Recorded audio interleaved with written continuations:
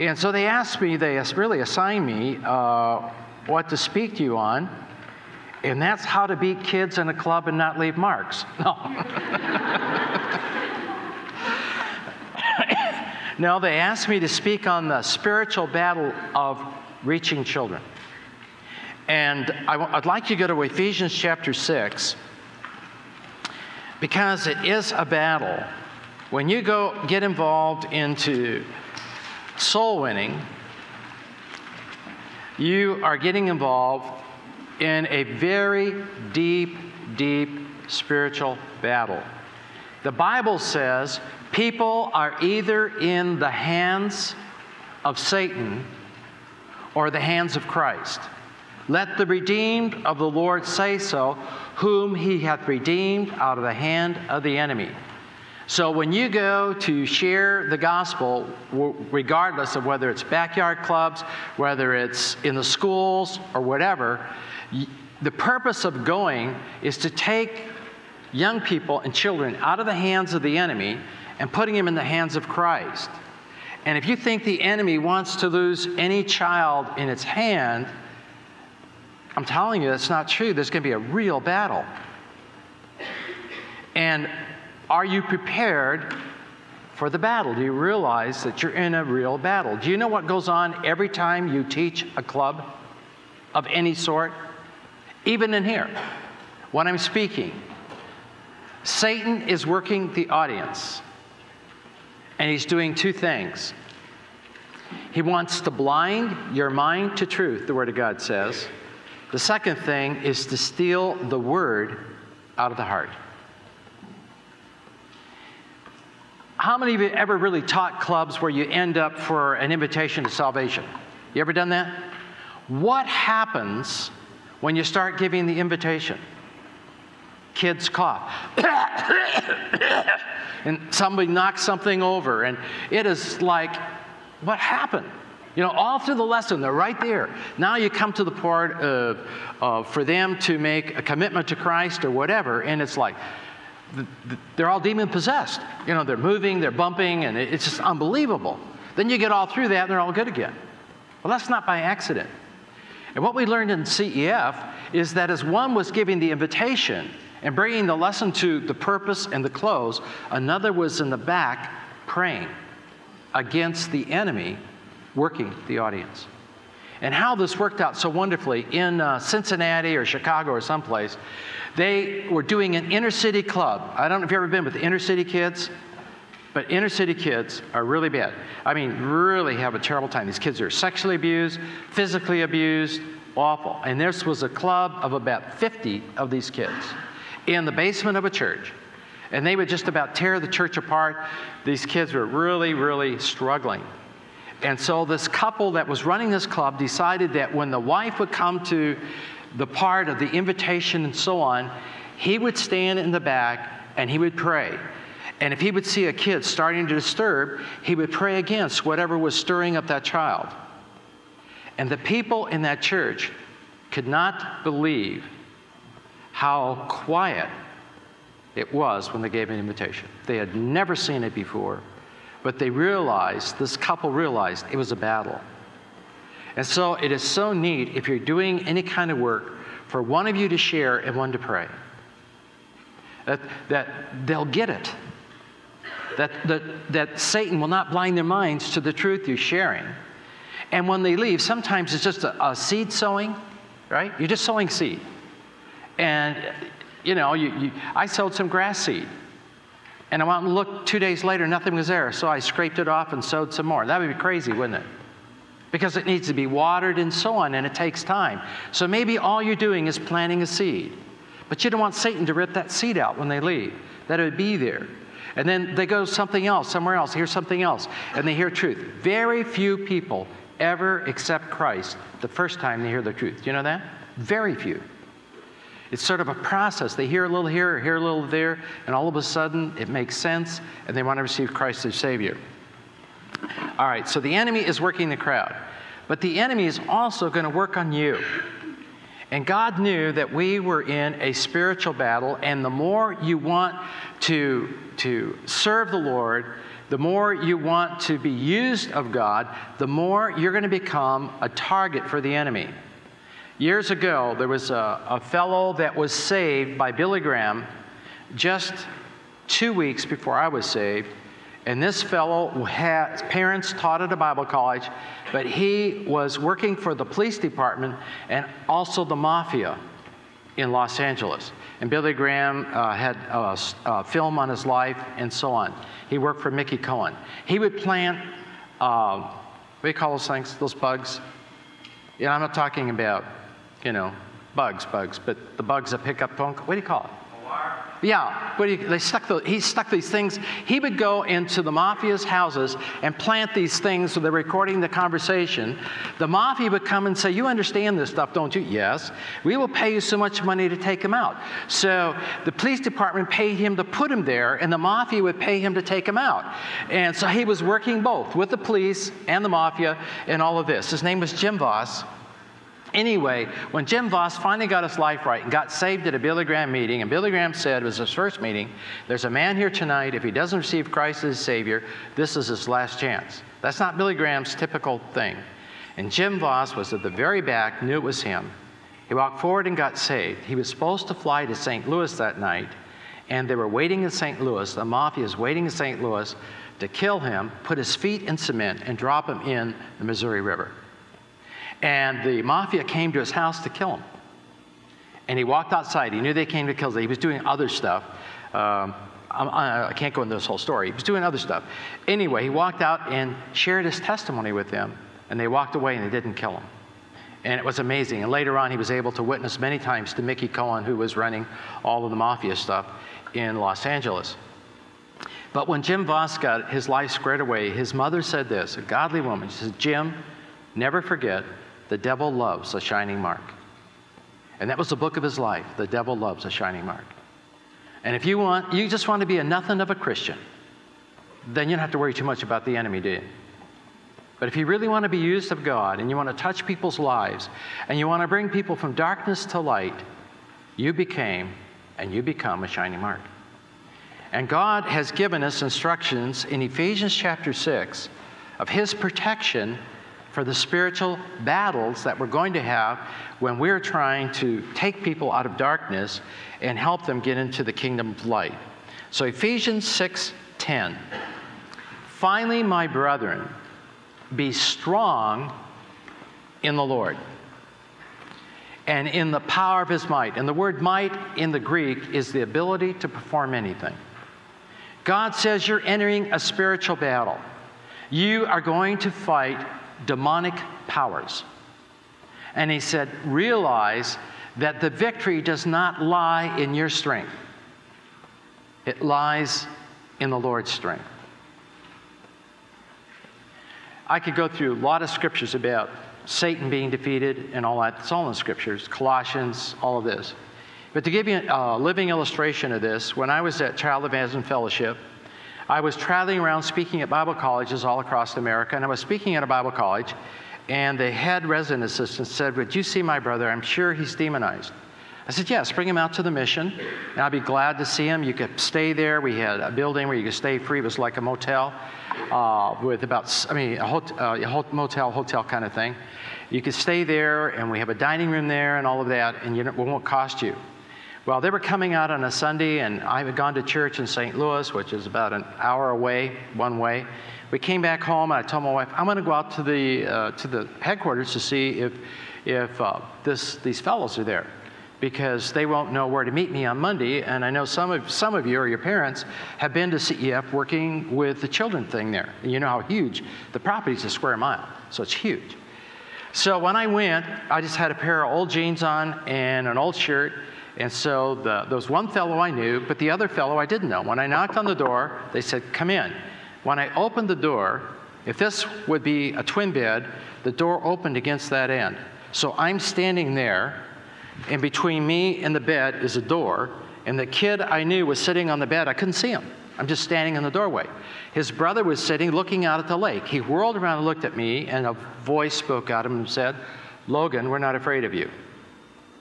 I'm going, how'd this guy know it was Logan? You know, usually a vice president of a mission doesn't wear jeans and an old shirt. So I knew what was going on. He said, we're not afraid of you. So I went over and I sat down in the bed and I looked at this fellow and I said, why would you be afraid of me? And the voices said, we're not afraid of you. We want you to know it. And I thought, this is going to be quite a week. I'm just telling where to meet me and already we're having problems here. And I said, I want you to know this. I'm not here representing Jim Logan. I'm here representing the Lord Jesus Christ. And the voices said, we're afraid of him. See, do you know who you are in Christ? Do you know that? That's what he's saying here. It's not your strength. It's not, in the name of Jesus. You know, and sometimes you get on the TV, you think that's it, the power's in the voice, in the hand, whichever hand's supposed to be, I'm not sure. But you know, I mean, you see them do this and this big name and everything. That's not what he's saying. What is he saying here? He says the power is in the Lord. Don't forget that. You're in a spiritual battle. God will empower you to have victory in this battle. The enemy you're meeting is already defeated. Did you know that? He was defeated 2,000 years ago when your salvation was paid for. So you're meeting a defeated enemy. He just doesn't want you to know he's defeated. So now he goes on and he says, all right, you're going out to the battle. You're going to snatch kids from darkness to light. He says, first of all, put on the whole armor of God that you may be able to stand against the wiles or the schemes of Satan. Satan is scheming to defeat you. Satan is scheming to keep that club or that class in darkness. Satan is scheming to keep those that do not know him from knowing Christ. This is what's going on. You're in a battle. And he said the armor of God will protect you when you go in there. There's meaning. Now, it doesn't mean we're selling armor here. You know, we have whole sets for $200, and we take credit cards, you know, and you get them in the hallway in a box. No, it's not that. He took a soldier that everybody was aware of and said, I'm going to take how the soldier is dressed and show you how he goes to battle, that these things represent, are representative of what we need to put on to go to battle too. In the spiritual realm, battling over the lives of children. And he goes on, and I want to read verse 13. We're skipping 12 for a reason. Wherefore, take unto you the whole armor of God. So you have in verse 11, put on the whole armor of God that ye may be able to stand. You jump 12, go down to 13, take unto the whole armor of God that you may be able to stand. But all of a sudden, there's a major change in verse 12 that's tremendously significant.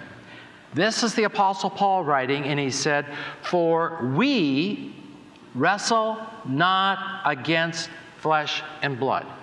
The key is we. He said, you put on the armor, you put on the armor, we wrestle. What's the difference? You will go to lunch, right? We will go to lunch. What did I do? I included me with you, didn't I? The greatest Christian that ever lived said he what? Wrestled demonic forces. If you think there's a certain time in your spiritual life that you're not going to have to deal with attacks of some way of the enemy in working with children or in your own life, let me tell you that is false. Because the greatest Christian that ever lived said he still wrestled or struggled. The word is really struggled in the Greek against demonic forces, the Apostle Paul. For our struggle is not against flesh and blood. We are not fighting people. The enemy wants you to fight people. Now, I can tell you this. I've been involved in this kind of ministry for more years than you guys have lived. And I have never been hurt by a demon. And many of you know, medicine men have sent them in my room, and people have tried to kill me in counseling and all this stuff, but they couldn't. Tried to strangle me, all this kind of stuff. If you know the stories or seen the videos. Because I'm in Christ, the wicked one touches me not. But I have been hurt more by people than I ever have by any demonic spirit. And what hurt me a lot, which I didn't believe, and I was telling Joy about this, I didn't believe this was happening. I've had people and pastors tell me when I was going out talking about CEF, going out trying to get this stuff, that we do not believe children under 12 could be saved. I said, Joy, I thought that went out in the Dark Ages. Can you imagine? Under 12. Can't be saved. Most kids are saved before they're 12. Do you know that? All of my 4 kids were saved before they were 12. I think the one that was saved the oldest was 5.5. And the one that was saved the youngest was 4, our second born, and when I led her sister to Christ. We used this little, you put them in, you click, and you see stuff, click. And we had the Easter one, Jesus crucified, and they wanted to know what it was about. So I asked Cheryl, do you want to receive Jesus as Savior? And she could see it. She said, yes. So I led her to Christ, and her 4-year-old sister says, me too. I'm going, oh no, you don't get saved being a me too, where's the repentance? Where's the tears? I'm a sinner for. And so I led her to Christ, and I thought, did this work? Did it really work? A 4-year-old. Well, she's the one that became a missionary. Probably didn't work, right? She never doubted her salvation. So don't underestimate the power of the Spirit to reach a child if you make the gospel simple enough for them to understand. We usually complicate the gospel. And we get it so complicated. Well, in the Greek, 4-year-old, this is what it really means. Like a 4-year-old could care less about Greek, right? Or all of this stuff. Don't get complicated with a kid. Now, let's go on. He's saying you're not fighting people. Your dad is not your enemy. Your mom is not your enemy. Maybe your demonized brother or your demonized sister, that's another issue, right? But he says, no, our battle, our struggle is not against people, but against principalities. What in the world is a principality? That's a category of demonic spirits. A principality is a prince.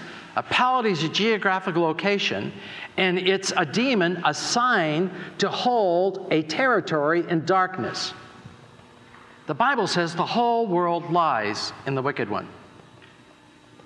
It says that Satan is the prince of the power of the air, and he's assigned some of his spirits to hold the world in darkness. Territorial spirits, they're all over.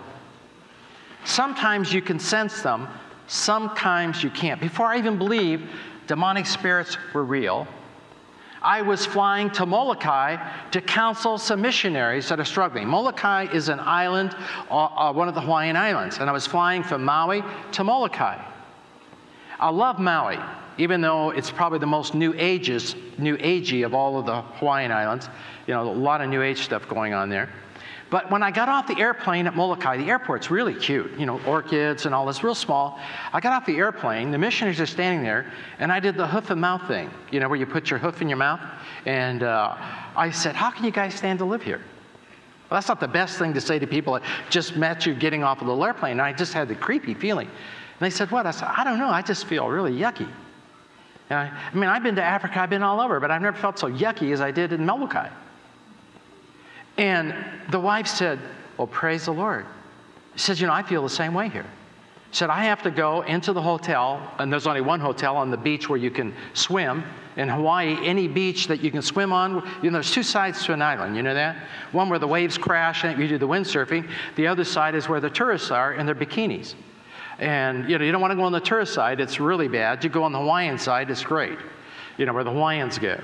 But you go to any Hawaiian island where the waves are nice, the hotels are so close together that the sun doesn't even shine between them. They cast shadows on each other. Molokai has one. Just one. Why? Because everybody that goes there does what? You just get this creepy feeling. This missionary's wife, if she didn't fly off that island once a month and shop on the big island, she couldn't stand to be there because it was so oppressive. It was like there was a dark fog over that place. That place was so bad that the mayor or governor of Molokai at that time was a transvestite. The high schools had bathrooms for those who were perverted and those who weren't perverted. Talk about darkness. You could cut it with an axe even though the sun's shining. You know what I'm saying? It was just oppressive. Why? There was a territorial spirit over that thing, and I was sensing its oppressiveness. Missionaries can sense that in various parts of the world. Some places it's stronger than others. Now, the second one, so you're going out to reach kids, and I don't care where you go, there is a principality somewhere over it. Before this thing starts, Knoxville, every year, I've been here every year that Knoxville's been here, and I've been before. You know what happens before this thing starts?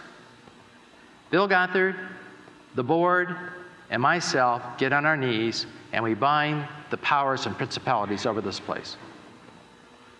A few years ago, I walked into the auditorium. The second one's powers. I walked in, the auditorium, TBA, whatever it's called, TBS, or some, I don't know, you know the thing I'm talking about. The bigger one. I walked in there and I'm going, ugh, I just feel dirty. The place is empty. They're sweeping. This is early. And I'm going, there's something really wrong in here. I don't know what it is. I mean, that empty arena, and you feel like yuck. And so I went to the guy and I said, I just feel really, I don't know, I don't feel good. And I said, who was here? Oh, he said, last week Guns N' Roses was in here. They had a rock thing in there. Now, I didn't know the rock thing there. I went in there, and guess what? Some of the people not only left their trash, they left their demons. Let me tell you, a rock concert has all kinds of demonic stuff going on there, and it was still in the auditorium. Those are powers. Principalities are over areas. Powers are the ones that want to influence your personal behavior. They want power over you. And so if you go to an area where the people in that area are all empowered by the same power, you will feel it. In New York City, CEF was working in the inner city, and they were working with welfare kids in welfare hotels. And we went to a section of the city. I had a doctor and a businessman with me, hoping that they would give money to CEF, seeing how they were working with these kids. We're walking up the street, stepping on crack vials that were all over the place. The businessman turned to the doctor. I was behind him, and it was creepy, broad daylight. Well, you know where Times Square goes like this? We're walking up the side of Times Square, up the street. I think it's 42nd, 72nd, something or other, some kind of second street that goes up that way. And we're walking up, and the businessman, who had part of his hand gone, turned to the doctor and said, I have fear. After we just went right around the corner, I have fear. And he said, the last time I felt like this, when I was in Vietnam, walking through the jungles. And you know why? That whole area, people live that were in the same bondage. And you could feel it. Some people can't handle San Francisco. People that have a sensitive spirit say, there's something not good here, not right here. Some people can't stand Bourbon Street down in New Orleans. It is so evil. And they just sense the evil because the people there are all under the influence of the same kind of lewd spirit. And they sense that. So there are spirits that want to empower. You can have children come into your meeting that have a spirit on them. There have been kids here that were in trouble. They had spirits on them. So that can happen. That's why you should always minister by two. One to share, one to pray. One to share, one to pray. Okay? The third one are the rulers of the darkness of this world. These are spirits assigned to leaders. And then against the spiritual wickedness in high places. And high places in the Bible are always places of religious experience. These are demons that promote religion. So they're demons that are holding territories in darkness all over the world. They're demonic spirits whose job is to attack me individually. Each one of us individually. They want to empower my life. And then there's demons that want to attack the leaders. That's why God says, pray for all in authority that we might live what? A quiet and a peaceable life. Because there's demons that want to influence Bush. They want to influence congressmen. They want to influence these men. And we have, for years, I spoke to congressmen and so on. Do you realize there are demons want to influence your decisions in Washington, D.C.? And they never got whatever. They listened and they believed it. Why not pass laws that extends darkness? No Bible in the school, no praying in the school. Why not do it this way rather than, So we're to pray, those kind of things. And then there's demons that promote anything that's false. All kinds of false religion. When I went to Rostov, Russia, I didn't know where Rostov was. I looked it on a map. When I went there, spoke at the University of Rostov, way down by the Black Sea in Russia. I couldn't believe the university was full of New Age and New Age teaching. And you know what? New Agers do not have a headquarters, and they do not have missionaries. It's amazing. The New Age has permeated Soviet Union more than the gospel. How is that? Well, spirits promote this stuff. Okay, now, let's go on. Because of this, the verse 13 says, wherefore. Wherefore says, because there's spirits over where you are, because spirits want to influence your personal behavior, because spirits are trying to influence leaders, and spirits are trying to promote anything that's false. Because of this, what am I to do? Take unto you the whole armor of God, that you may be able to withstand in the evil day, and having done all to stand, stand therefore, or keep on standing. Now let's go back and look at this. He said, take unto you the whole armor of God, all of it. Why? Because you and I are going to have evil days, the Word of God says. And I read that, and I read it wrong. I read it because we're living in evil times. That's not what it's saying. Because everybody's lived in evil times. I mean, times have always been evil. Go back to when Jesus was there in the Roman Empire and all of that was going on. It was very evil. What is the evil day? It's a definite article in the Greek and in English. The evil day. What is your evil day? It's the day of violent temptations and attacks whenever they come to you with extraordinary strength and the desire to yield is strong. That is an evil day. And all of us are going to have them. In in Matthew 4 and Luke 4, we have Jesus being tempted by the devil. And Luke 4, it said, Satan, after Jesus resisted him 3 times, it said, Satan left Jesus until an opportune time. Or he left him for a season in the King James. And Satan's opportune time to come and to attack you is your evil day. When you're most open to be defeated, most open to quit, most open to sin, most open to do whatever, he will wait and come and attack you. You are going to have an evil day. This is written to all believers, even those under 20.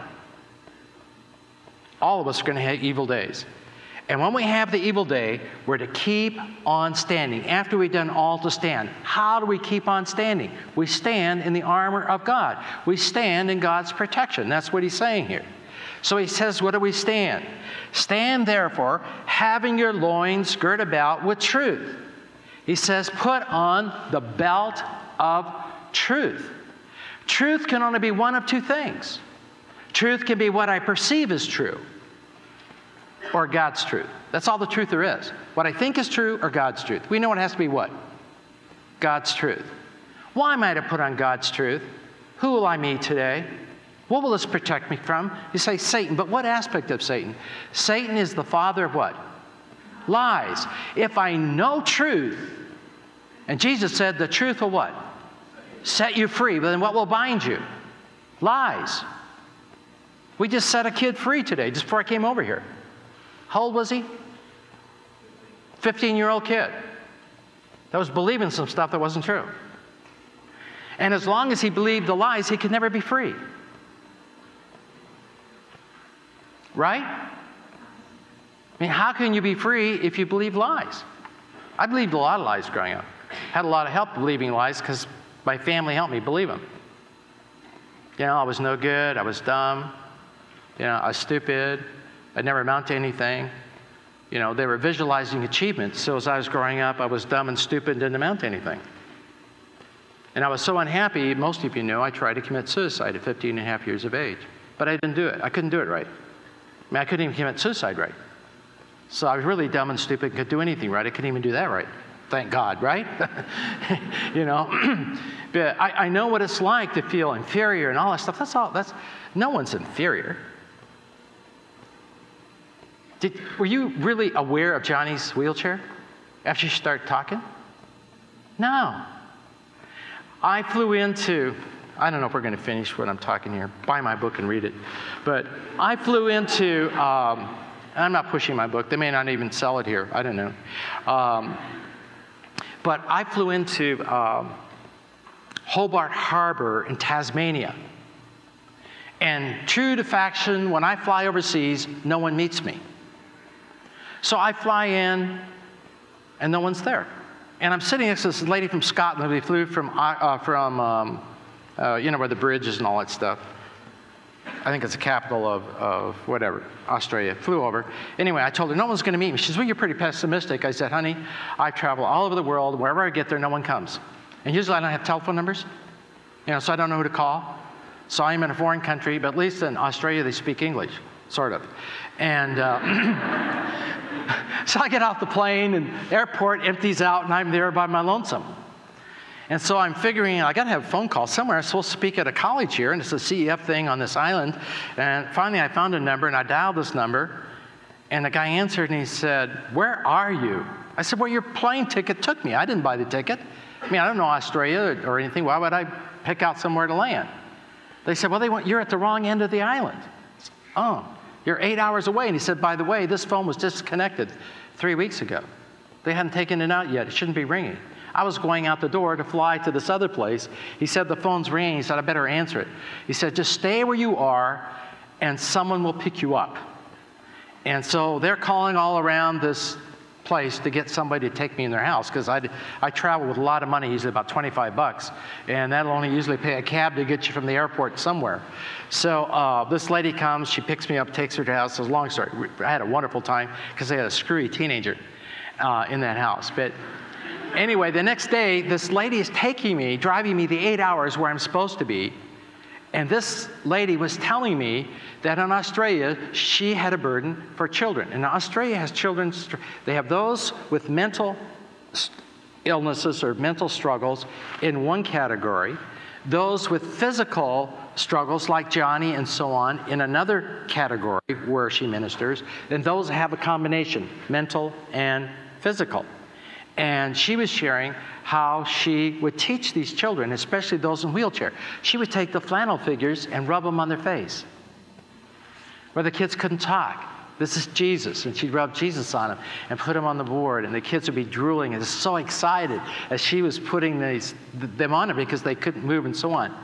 And so she was saying that she was talking to the kids that were mentally okay but had physical handicaps, and there was a beautiful blonde girl in a wheelchair, and she was doing the story that I love, the CF story, the one with the eyes. What's that story?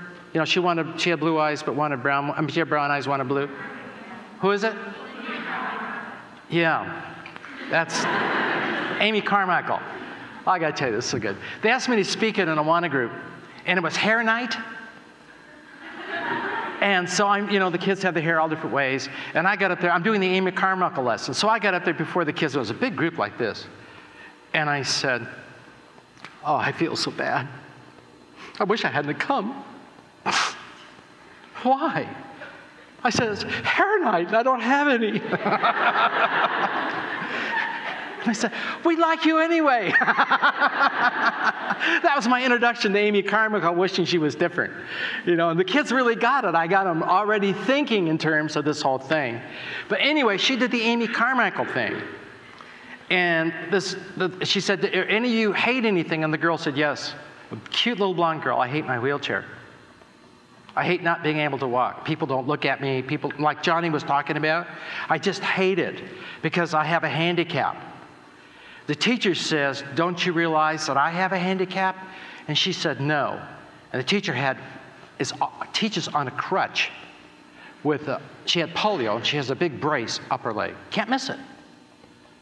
But she was so glowing with Christ that the kids never noticed that she was on a crutch and limped. Isn't that neat? See, because you want people to notice what? Your handicap or your countenance? And when you looked at her, she just radiated Jesus. The girl didn't even know. She said, oh, you are handicapped. She'd been teaching her for a long time. She never noticed it. Isn't that neat? Anyway, get back to our thing. Okay, Satan's a liar. And so I need truth. Because as soon as I hear this, because every attack of the enemy has a lie in it, to some degree. That's what he does, and he lies to me. Okay, the second thing is put on the breastplate of righteousness. That righteousness is going to be one of two things. All the right things I do, or what we call doctrinally the imputed righteousness of Christ. Christ giving me his righteousness. And we know what has to be right. His righteousness.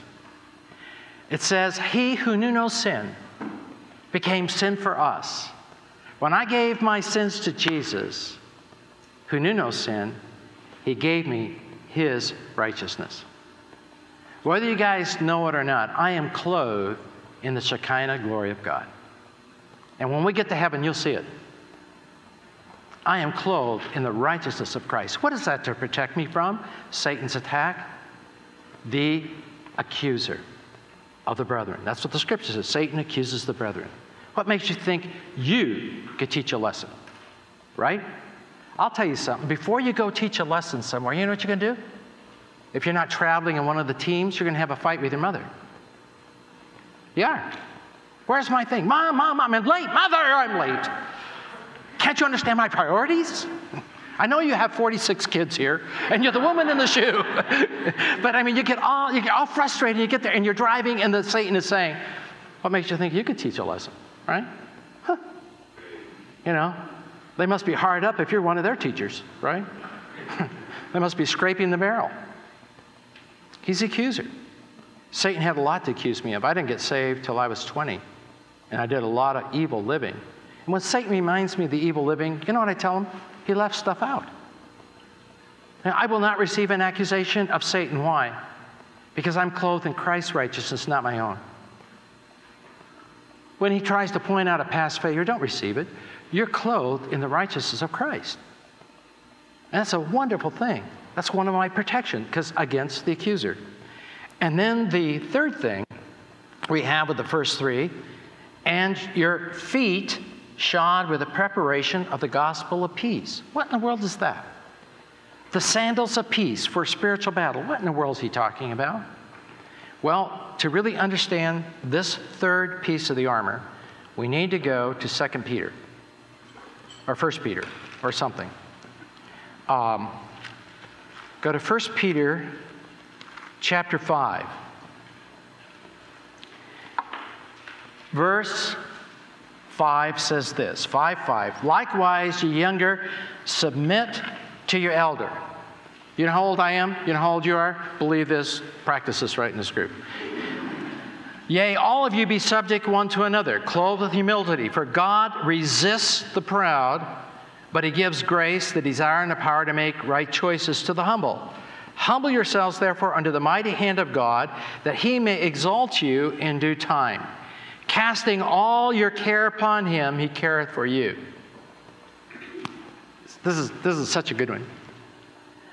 I was flying down to speak to Wycliffe Bible translators down in Guatemala at their translation centers. They come from all the Mayan villages and tribes and everything.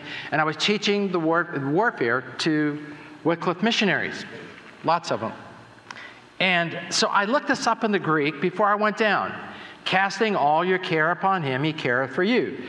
Careth means matter of concern or object of his care. And I thought, isn't that neat? God cares. It's really neat. So I went down and I shared with them.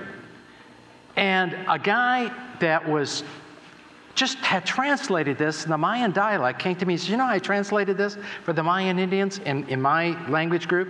I said, what? He said, what concerns you concerns God. Isn't that neat? Because what does the enemy tell you? God doesn't care. God doesn't care about you. You know, God cares so much about me that he knows the number of hairs on my head. Logan lost 6 this morning. Okay, 6. No, mine is 6. You know? I mean, he knows everything about us. You know what's amazing? He knows everything about us and he loves me anyway. Isn't that neat? And he cares. What concerns you is a concern to God. And one of the attacks of the enemy is God doesn't care. He doesn't even know you're around.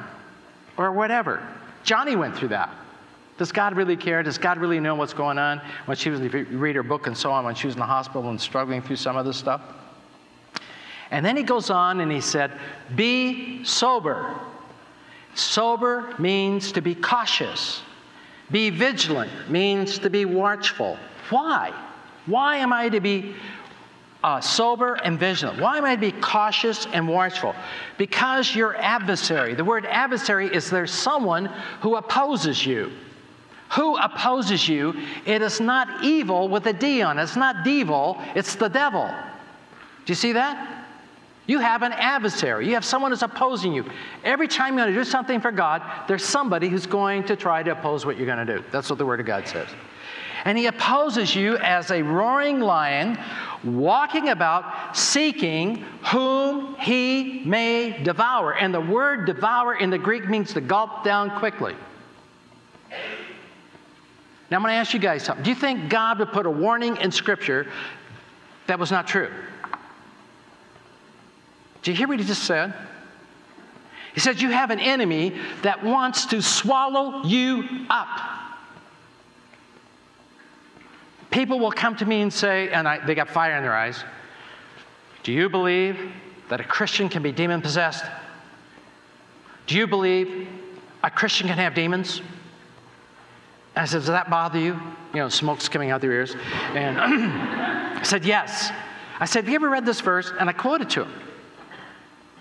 I said, I don't really know what that verse means.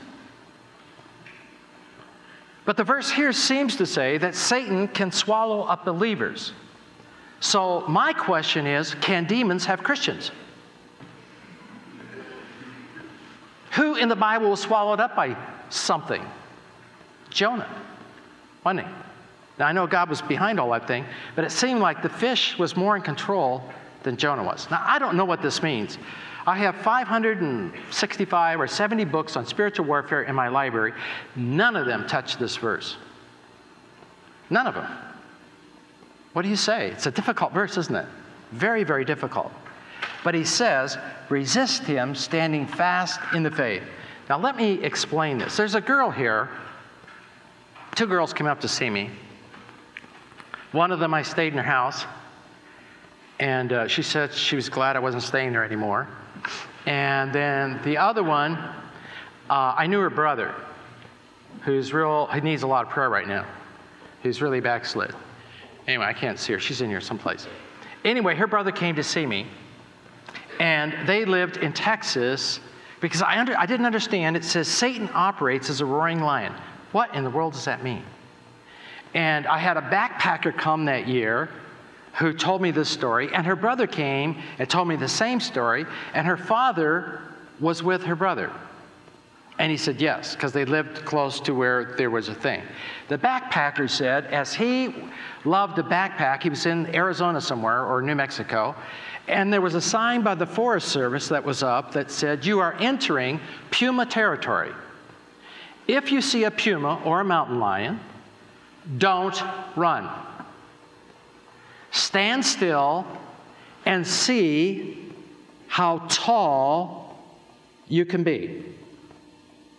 Now, if you saw that sign and your folks are backpacking and they send you out to pick up, some twigs and brush and stuff to have a fire, and you're out there picking it up and you saw the sign and you know that these animals are out there somewhere, and it's getting dark and you think your folks are that way, and you start walking, and all of a sudden there's a crunch of a stick behind you, another crunch, and all of a sudden you get those goosebumps up your neck, and there was a roar. What do you think you would do? Someone said, after I fainted? Basically, instinctively, we would what? Run. And you say, I'll climb a tree. Guess who's up there with a knife and fork and a bib around them? Waiting for you. You can't outrun them, and you can't outclimb them. But what was the thing that motivated your action? Fear. Wasn't it? Fear. Now, the girl that was here, her brother told me this, that they had cattle, and they were right by the state forest. And the forest ranger said, in our area here, we do have pumas or mountain lions or whatever they call them in Texas, and said, if you see one, number one, don't run. Number two, put your hands over your head and look as tall as you can and make as much noise as possible and run towards the lion. That's going too far. It'd be hard enough to stand seeing that thing going, I go, Now, what does that mean? Let's go back and let's look at this third piece of the armor in Ephesians 6.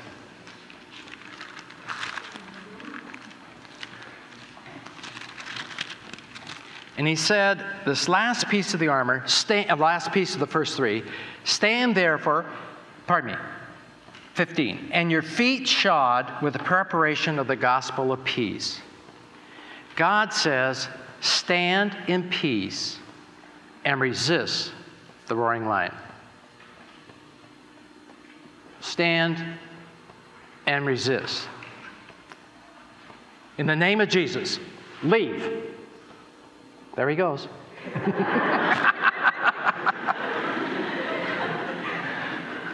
I hate people that hold awful signs in front of me.